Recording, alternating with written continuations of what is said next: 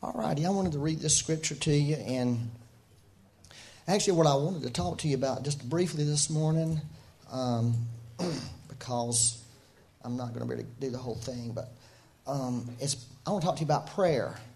And probably I'm the worst person in the world to talk to anybody about prayer, because I'm probably the worst prayer in the room, but I do have a prayer life, and I just wanted to, because I feel like there's a shift that is happening right now on a lot of levels. But one of the things I have felt an intensity in my own life has been around prayer.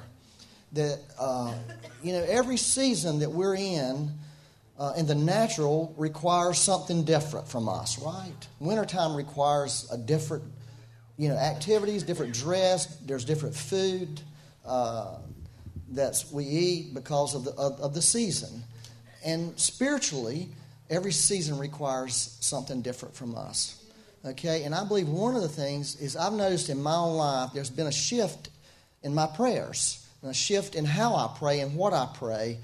And it's really been an amazing few months for me in terms of the prayers that the conversation I've been having with the Lord.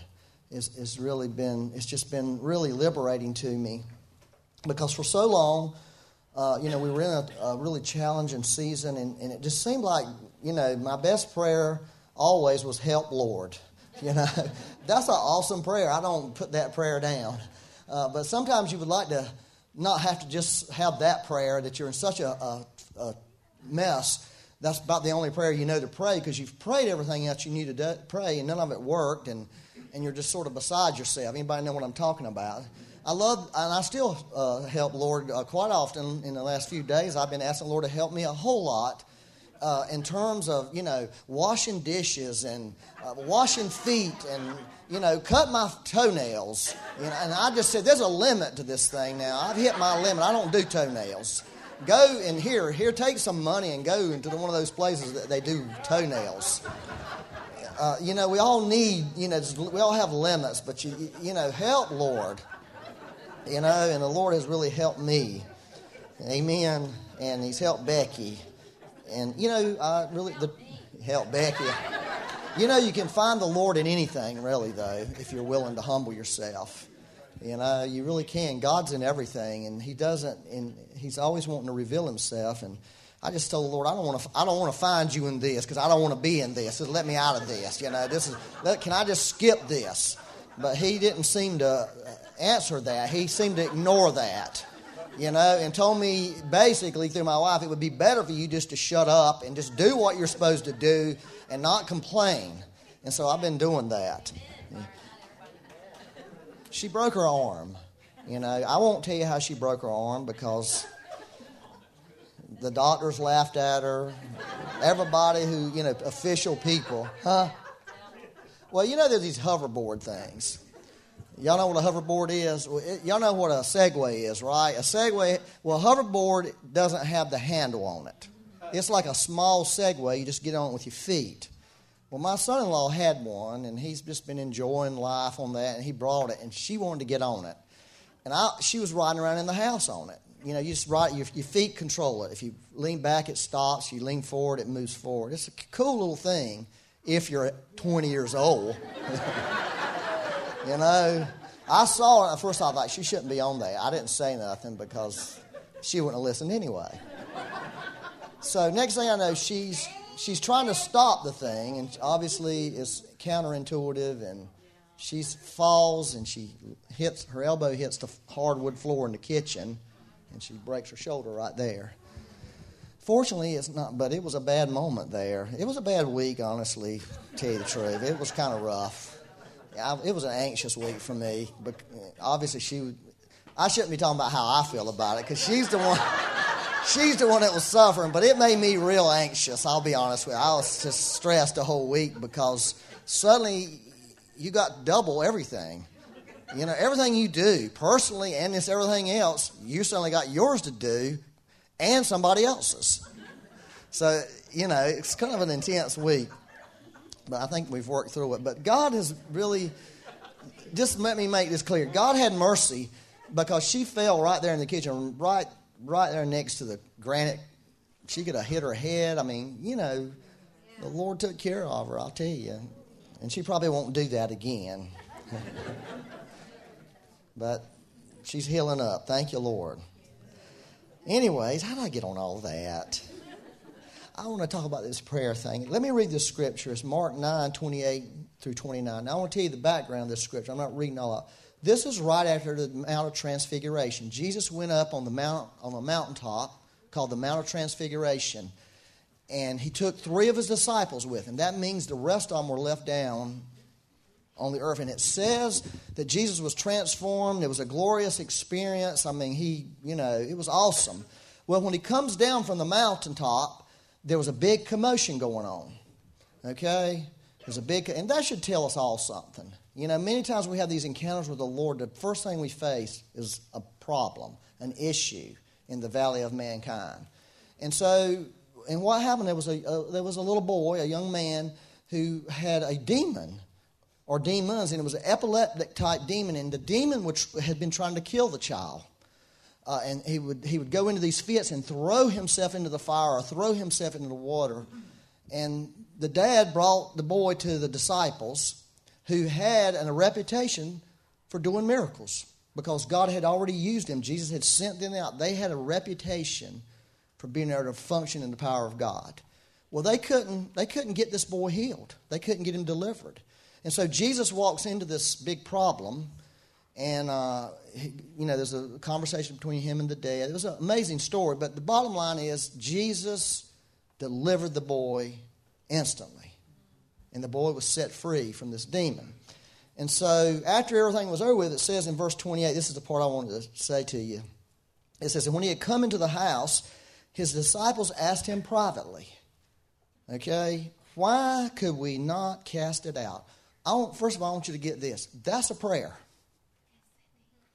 I want you and I to begin to look at the New Testament a little bit different. And one of the things that I see when I read the New Testament, some of the conversations that are happening between Jesus and his disciples are like prayers. Okay? They're asking God questions. They're wanting to know, why is this not working? Do y'all know what I'm talking about? Okay? I can relate to these people. You can relate to these people because we do many things that don't work. And we're wondering, Lord, why ain't this working? And Jesus said this amazing thing to them. Okay? So he said to them, this kind can come out by nothing but prayer and fasting. Now, here's the thing that really gets me about this. Jesus didn't pray to deliver that boy. He just spoke the word and the boy was healed, but he's telling his disciples something different. Now that should make you wonder.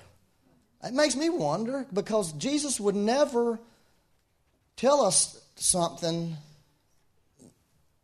that made sense sometimes, right? That's the way I feel like, no, it don't make no sense. You're telling them it's prayer and fasting, yet you didn't pray for him to be delivered. You just spoke the word and he was delivered. And so you have to wonder about that. I have to wonder about it. What's the answer to that? I mean, I know there's lots of answers, but you wonder, do we really look at prayer the way God looks at prayer? Do we look at prayer like, well, we need to pray to get this demon, pray for this boy to get the demon? Or is there something else that he was trying to tell us in that moment? Are you following what I'm saying to you? You know, that maybe he wasn't saying you just need to pray at that moment again. Maybe prayer means something else to God. Maybe prayer means that in the background of Jesus' life, that embedded into his life was prayer. If you don't have this relationship, if you don't have this life of prayer with God, this kind of thing's not going to work. And when he walked into the situation, I'm just saying perhaps he had a certain prayer life that was working in his life. Not a prayer for the demon to get out, but he had this prayer life with God. And because he had a certain prayer life with God, he could just speak a word. I wonder about that. I don't know that for sure, but I do wonder about that. And so I think one of the things that God really wants to do with us is call us into a different thoughts on prayer than what we've traditionally had. I read about this thing in, this is kind of old, but it's really interesting. In August 2005, Newsweek magazine, which I don't think is really a hard magazine no more. I think it's just an online magazine. They asked 1,004, I don't know why they came up with this number, Americans what they believe and how they practice their faith. Okay, so they did this little thing. And one of the questions was, what do you think the most important purpose of prayer? What is the most important purpose of prayer? And here's their responses with percentages. First, it was to seek God's guidance. That was 27% of the people said prayer is to seek God's guidance. 23% said it was to thank God. 19% says to be close to God or the divine. So these may have not necessarily been believers like us. 13% said prayer was to help others. 9% said it was to improve a person's life. All those are really great things. And then there was this other, which they didn't define other. 4% of the people said other. And then I feel like, man, I might have asked this one at some point. 5% said, I don't know. I don't know what prayer is anymore. Isn't it interesting that that's the response of people about prayer? Some people, I don't even know. They may have not been believers. We don't know. Or some had other things that they realized. I read this thing years ago. I'm not big into acronyms, as you probably well know, about the purpose of prayer. There was an acronym called ACTS, A-C-T-S. A equals adoration. C equals confession. T equals thanksgiving. And S means supplication, or we would say request. And that was a good way to remember the purpose of prayer. ACTS, adoration, confession, thanksgiving, and request, supplication. I think it's, pretty much covers a lot of things. But I would like to say also, confession, I was thinking about confession. Confession is an amazing thing because the Bible teaches us this. Grace and truth always work together. Confession is having truth with God. It's not just saying, oh, God, I messed up. It's having truth about yourself and being honest with God. And when we begin to be honest with God, some people need to be honest with themselves. There's people in this room, you're not even honest with yourself. And one of the ways to start becoming honest with yourself is start talking to God, being real with God, being true with God, and not coming to God with some pretense about prayer, coming to God with some ridiculous thing, some facade, but getting real with God about yourself and about your life. That's a real confession. I tend to call the C part conversational prayer, because there's the two things that have really been impacting to me lately. It's been the conversational part of prayer and the make your request known to God part of prayer. I don't have a time to talk about both of those this morning. I want to talk about, and both of them I believe are really important right now. I think conversational prayer, it's been life-changing for me in a lot of ways. Some conversations I've had with God in the past few months about a lot of things in my life and a lot of things that have gone on in my life, things that I didn't really understand. And I wanted to talk to God about it. I wanted to get God's perspective. I really love this thing. And that would probably fall in to be close to God kind of prayer. I guess it would. Are y'all following me? Because y'all just sitting there looking at me badly. I really wanted to read this beautiful, just amazing conversation from the Old Testament that I just find such a joy and peace in. And I think it reveals the heart of God. It's when Moses or Abraham had this conversation with God before God was going to destroy Sodom and Gomorrah. It's just, and see, a lot of people use this about intercession and about, lots of, even about the raptures and all that. They use a lot of this. I don't really know about any of that stuff, but I do know that here's a man having a conversation with God. and trying to understand the heart of God and what God was doing and why he was doing it. That's when I read that, that's what I get. Here's a man, and God is engaging this man. Let me just read it to you. It says, then the men turned away from there and went toward Sodom, but Abraham stood before the Lord. And Abraham came near and said, would you also destroy the righteous with the wicked? It's just a question. Suppose there were 50 righteous within the city. Would you also destroy the place and not spare it for the 50 righteous that were in it? Far be it from you to do such a thing as this. That's pretty powerful, isn't it? To slay the righteous with the wicked. Now, I want you to put yourself in this conversation. I want you to take it and apply it to your life. Because there's things that are operating in your life where you have questions and even possibly issues and misunderstandings with God about what God is doing, has done, or may do. Okay? And that's really what Abraham was trying to work through, because in his mind, what God was about to do, how could you, God? How could a righteous God do this? Far be it from you to do such a thing as this, to slay the righteous with the wicked, so that the righteous should be as the wicked. Far be it from you. Shall not the judge of the earth do right? So the Lord said, if I find in Sodom 50 righteous within the city, then I will spare all the place for their sakes. Then Abraham answered and said, indeed now, I who am but dust and ashes have taken it upon myself to speak to the Lord. Suppose there were 5 less than the 50 righteous. Would you destroy all the city for a lack of 5? So he said, if I find, the Lord used a little bit better language than Abraham did. If I find 45 there, 5 less than 50, I will not destroy it. And he spoke to him yet again and said, suppose there would be 40 found there. And he said, I will not do it for the sake of 40. Then he said, let not the Lord be angry, and I will speak. Suppose 30 should be found there. So he said, I will not do it if I find 30 there. And he said, indeed now I have taken it upon myself to speak to the Lord. Suppose 20 should be found there. He said, I will not destroy it for the sake of 20. Then he said, now see, this is an interesting situation. He's just going down the line. Let it not the Lord be angry, and I will speak but once more. Suppose 10 should be found there. And he said, I will not destroy it for the sake of 10. So the Lord went his way as soon as he had finished speaking with Abraham, and Abraham returned to his place.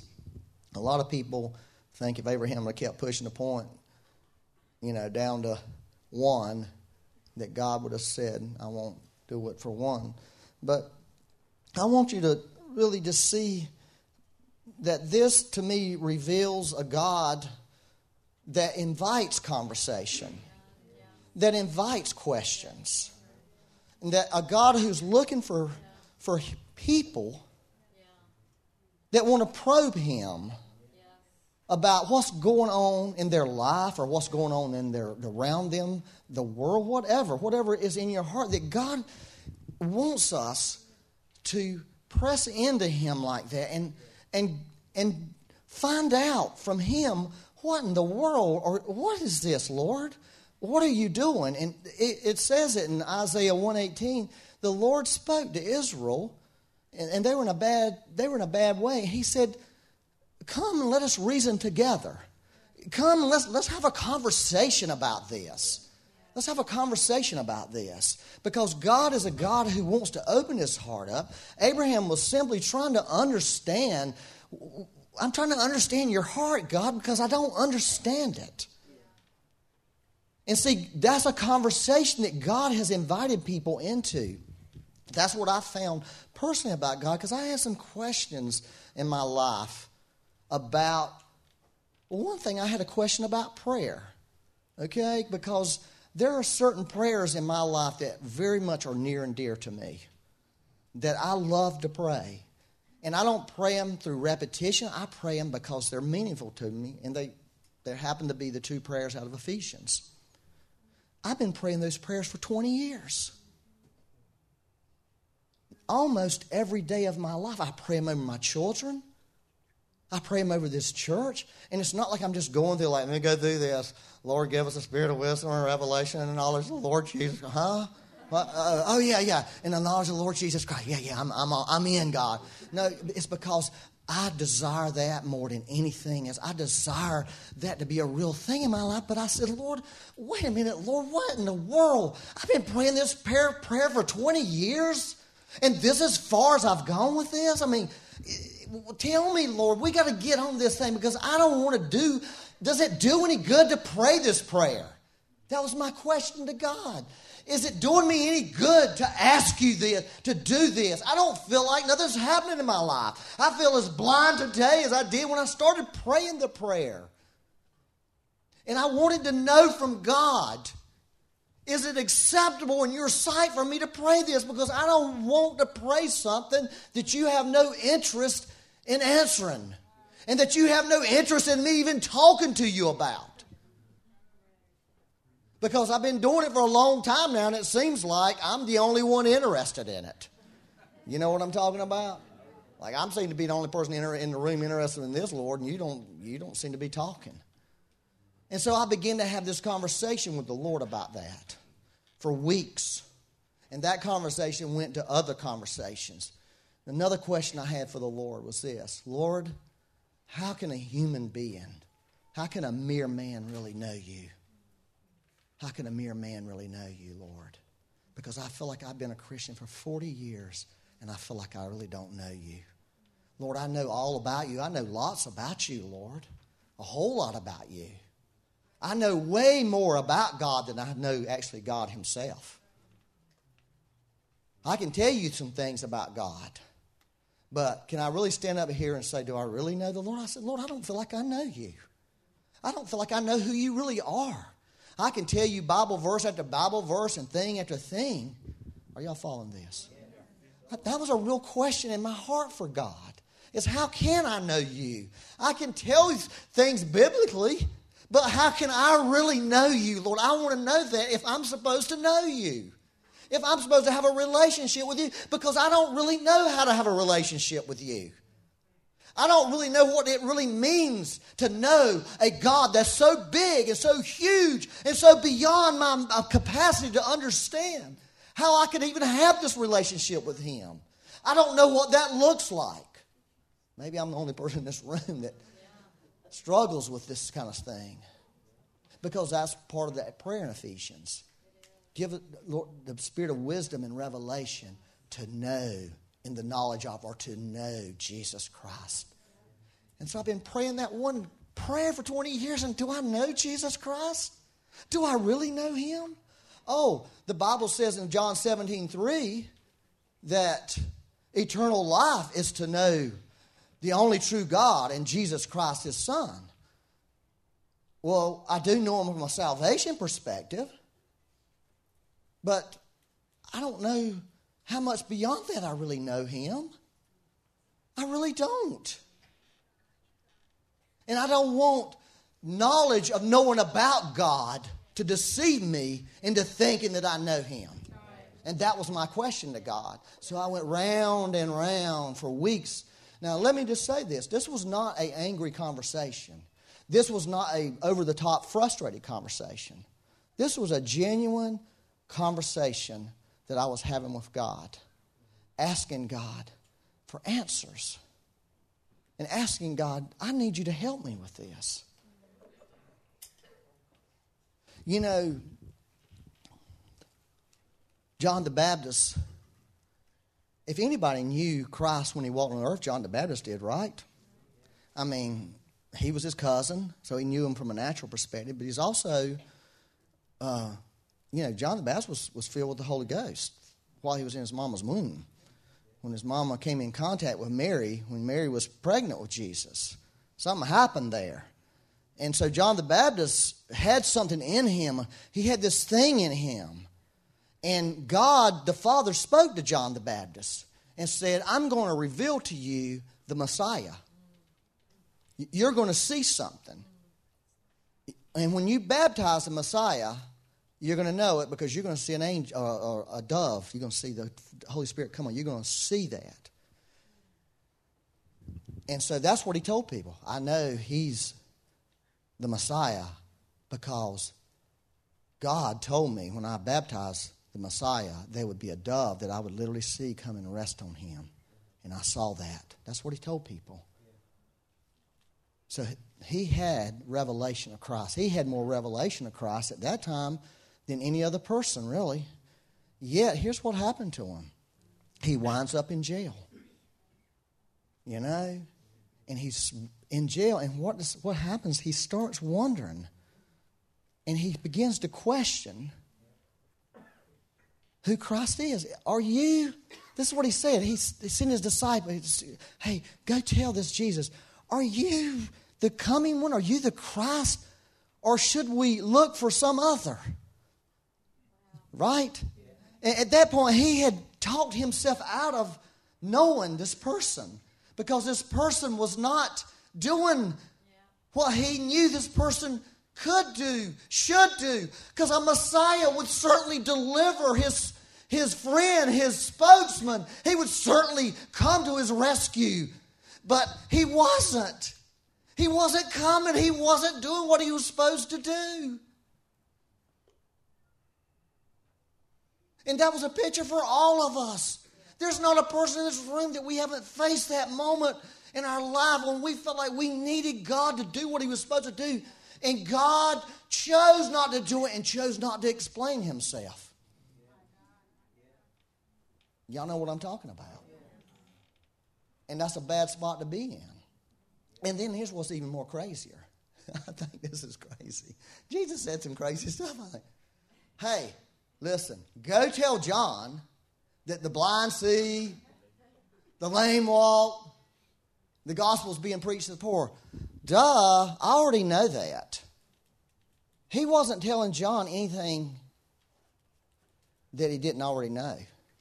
John knew all right that. He'd seen that. He'd seen the miracles. He had seen all that. But then he said something else. Did y'all get that? That's really important. Because you can see all that. And you can know all that. But when God's not doing that for you, that's a problem. And then Jesus said this other little thing to him. And oh, by the way, blessed is a person who doesn't get offended at me. Because John, if you can overcome that offense of me not answering your prayers, of me not talking to you, me not doing what, then you're a blessed man. And that was a word for everybody, I think. I think it was a word for everybody. And what I've watched is I've watched people have these conversations with God. The why conversation. Why did you let this happen, Lord? And they had the conversation with the wrong heart. They were angry with God. They were offended with God. And God was not moved by that. In fact, I'm just going to say this. God is not going to be moved by our anger or our offense. That does not move God. You know what moves God? Faith. Faith is what moves God.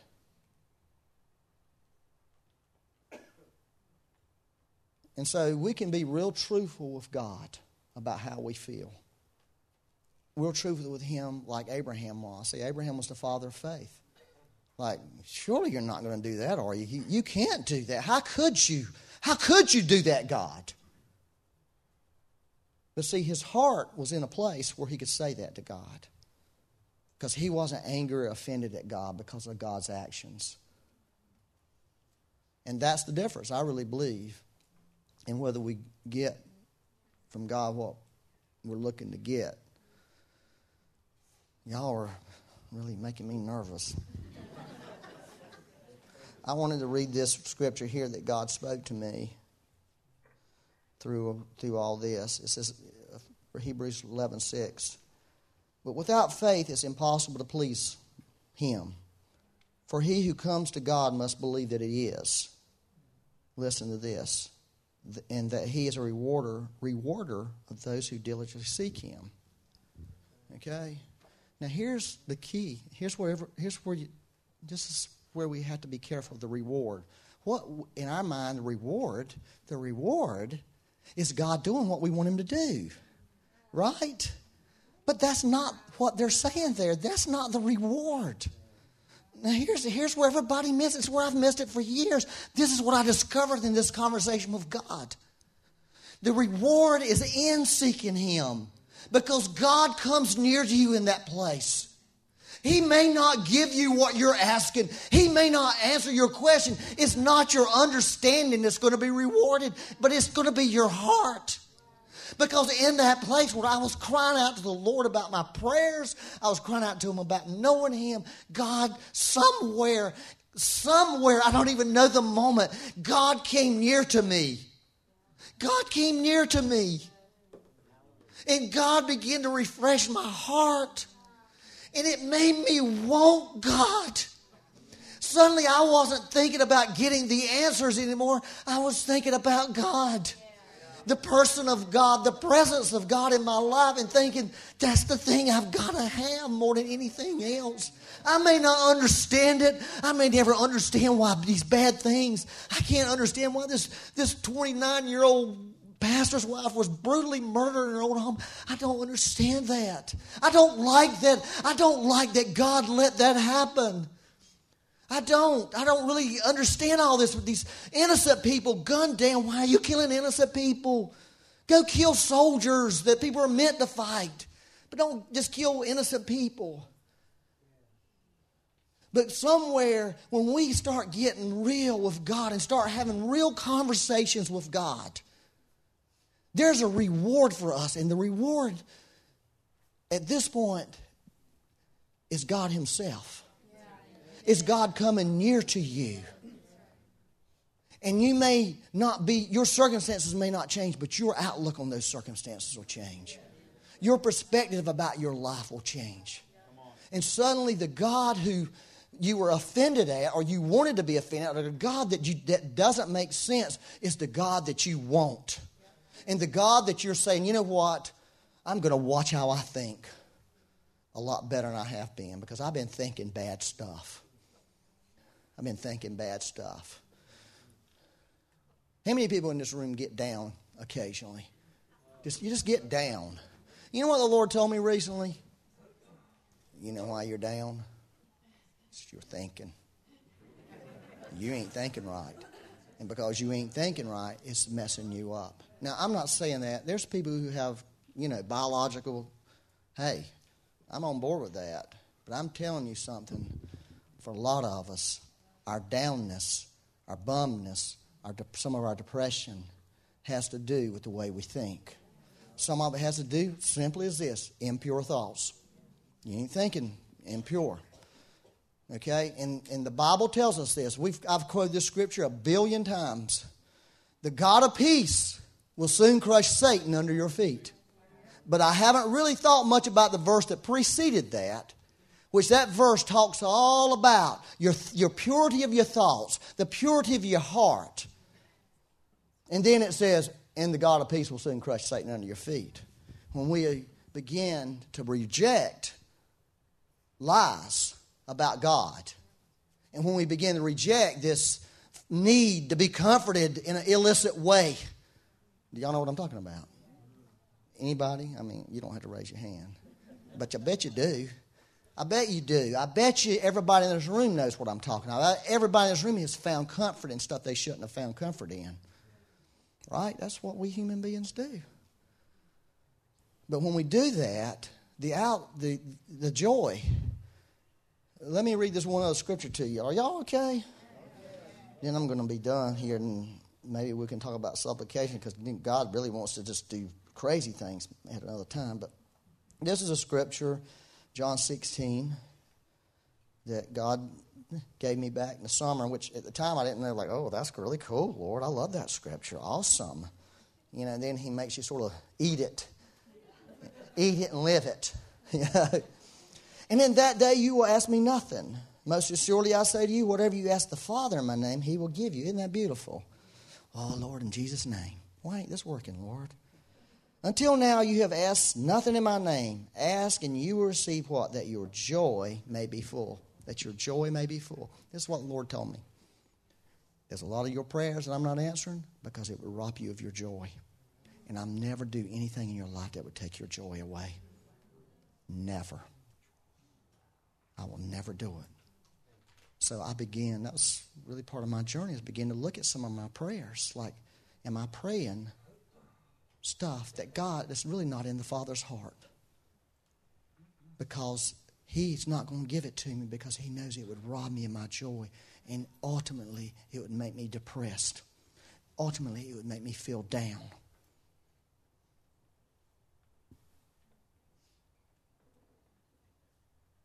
And I think that's why we need to start having conversations with God about stuff we're praying about. Well, I don't feel like God told me to stop praying those prayers. They weren't making me feel down. It was thinking bad thoughts about why God wasn't doing what He was supposed to do and why didn't He deliver, why didn't He heal, why did He let that happen. And I couldn't connect the two, that I would feel this downness that would come on me. Just wake up in the morning, I feel down. In the middle of the day, I feel, why am I feeling down? And God had to show me, well, because you're not thinking right, son. You're thinking bad things, and it's causing you to feel down. Because God wants us to be joyful, and He wants us to be peaceful, and He wants us to walk in righteousness. And He's given us everything we need. In fact, we are that in Christ. You okay? Yeah. So I think the shift in prayer, for me, I'm just telling you my walk. The shift in prayer begins with getting real with God and beginning to have a conversation with God and quit being religious with God. Stop. God don't need some special way of you praying or some special voice. Let me tell you, He don't even need you to be on your knees, because Abraham says Abraham stood up. He was just standing there in a field talking to God. Go get in a field somewhere and walk around and talk to God. What God's really looking at is on the inside. He's looking for our heart. He's looking for a heart that would really talk to Him and be real with Him. And say, I'm really frustrated about this, Lord. I really am. I'm frustrated. Help me with this. Help me get this. Help me process this. And I think somewhere in the conversation, like with me, somewhere in the conversation, God came near. God came near to me. I still don't know why I've been praying some prayers for 20 years and I got a, 5% answer on them. I still don't know that. But you know what? Right now, I'm good. I'm going to keep praying them. I'm praying them over my kids all the time. Lord, let them know the love of Christ. Let them know the height, length, breadth, of depth of your love. Let them know that. Let them be grounded in that. I love that prayer. I want that prayer from me. So, I want to encourage you,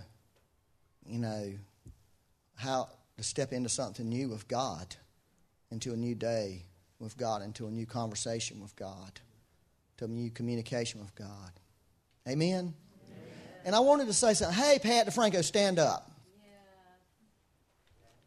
Yes, sir. Well, you can stand up too if you want to, but you don't have to. But you didn't do anything. She wrote a book, a children's book. Yeah. And she gave it to a publisher, and they're going to publish it. Isn't that amazing? She had these dreams.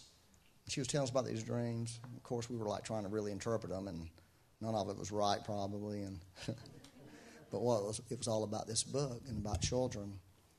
And God wants, number one, thank you. I appreciate that. I appreciate you going for it. That was really awesome.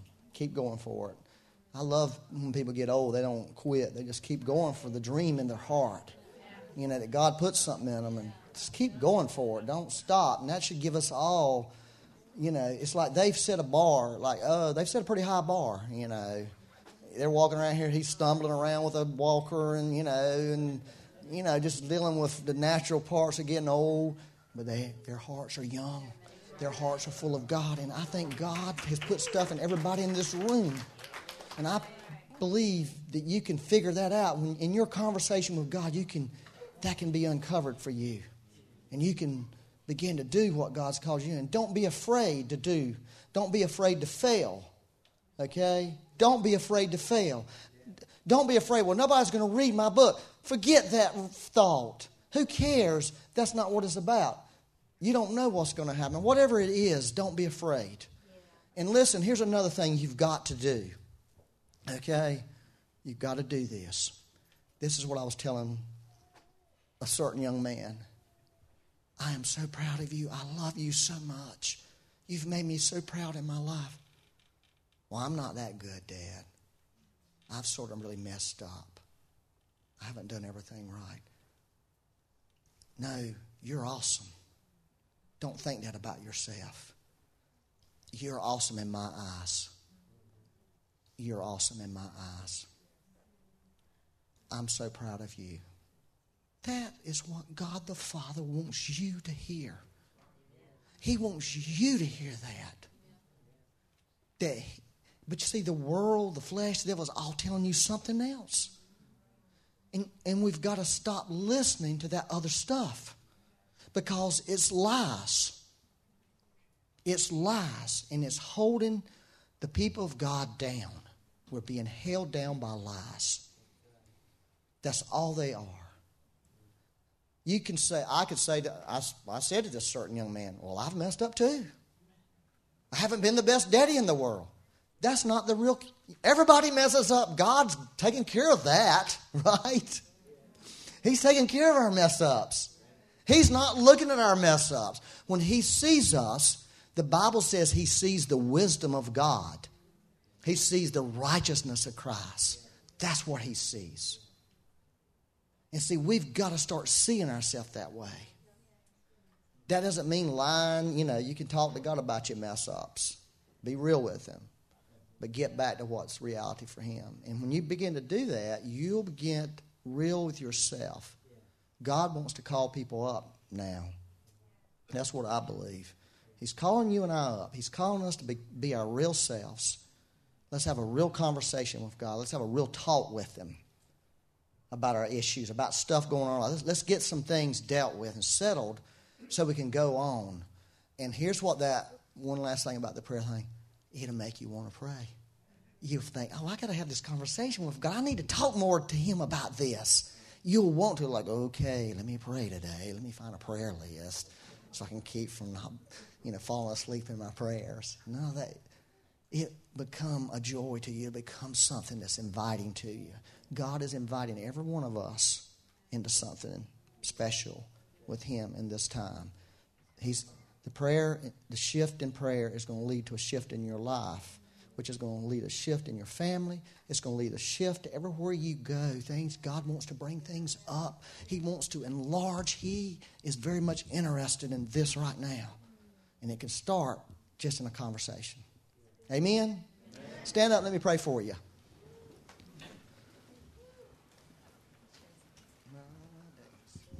Just think it's interesting Byron preached on this because last night I was responding. I won't give a name because we can't really record, but it's one of our beloved missionaries that is serving in radical Muslim territory and emailed me wanting to come, and they've just lost more pastors where they are that are being brutally murdered. And the response was that we don't always understand His ways. And I emailed back just late last night, and my thought was, we don't always understand His ways, but what we are after is to understand His heart of love and compassion. And that I believe, and it's funny Byron's saying all this, that after the journey, most of us live through many difficult things. The later and older you get in life, you realize you don't know either of that. You don't know His ways, and you don't really know His heart of love or compassion. But it is the thing that's going to really cause us to have a great relationship with Him. We press on. So that's what I feel this morning. As we learn to press on, really acknowledging we don't know Him. We don't know His ways. We don't but really these conversations we have with him and being honest, because that's what I said to her. I don't know either. I don't know his heart of love, compassion, or his ways, but we press on. And so, amen. I just feel like that is something we can just tell the Lord this morning, because I believe the Lord is drawing us right now into a greater level of intimacy and depth with him like we've never known. And the only way we have intimacy and depth with anyone is honesty. Honesty leads to relationship. So that was good. I just felt like the Lord was confirming that this morning, just something he's doing among us. I'm just going to pray a blessing over you. Lord,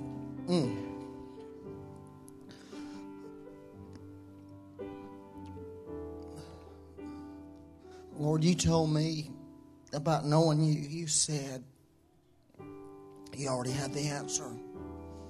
That's what you told me. You already have the answer. And I did. Somehow the answer to knowing the Lord, although I had it, it was hidden from me. But here's what the answer is. And this is going to be the answer for you the rest of your life. You know the Lord as the Lord reveals himself to you. You and I cannot know this God without this God making the first move to us. Our responsibility is when he makes a move towards us, when he knocks, when we hear his voice, when we have a glory encounter, when we have a revelation. It's God coming near and inviting us. It's just an invitation. It's an invitation to go further with him and go deeper with him. And God wants to reveal himself to people. You can't study yourself into it. Studying's awesome, but you can't study yourself into it. You can know a million things about God and not know him. God wants you to know him. He's more committed to it than we are. So, Lord, I pray for every person in this room. I pray what Paul prayed. He prayed for that spirit of wisdom and revelation to come, to reveal Christ, to reveal the beauty of God.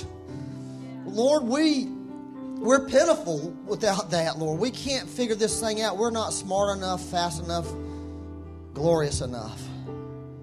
But, Lord, we're asking you this morning. I'm asking you for every person in this room, Lord, that they would have an encounter with you. They would have a moment with you. They would have a time with you. Lord, I pray that they would begin to have this conversation with you, Lord, and somewhere in the middle of the conversation, Lord, they would realize you were there. You were there all the time. You were there, and their hearts suddenly realized that God was right there next to them and had never left them.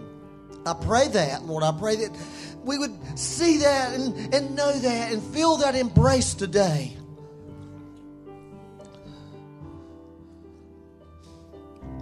For all of those, Lord, who've just been so broken, Lord, they've been so broken they can't get themselves out. I ask you today to get them out.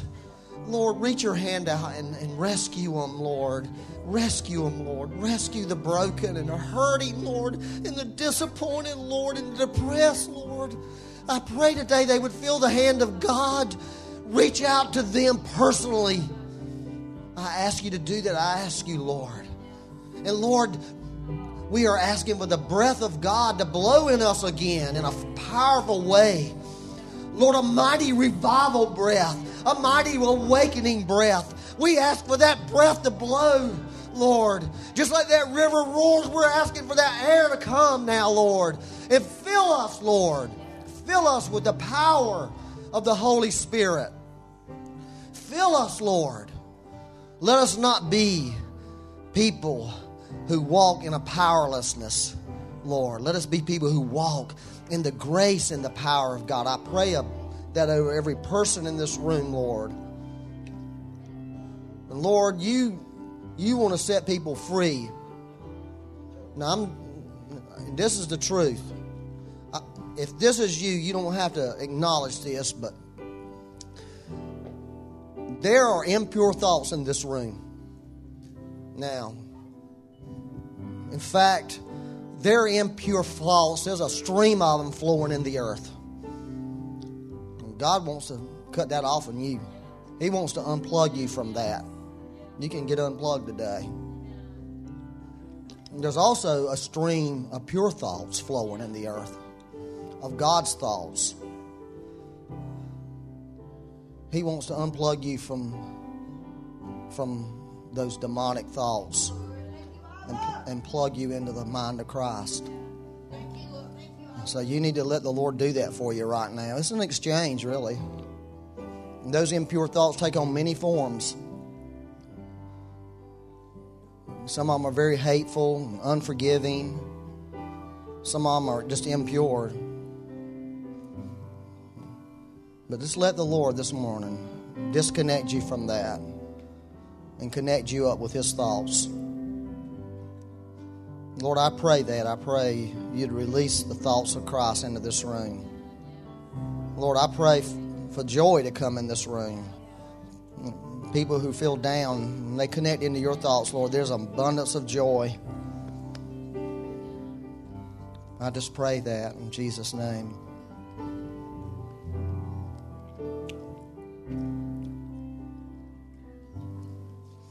You know, the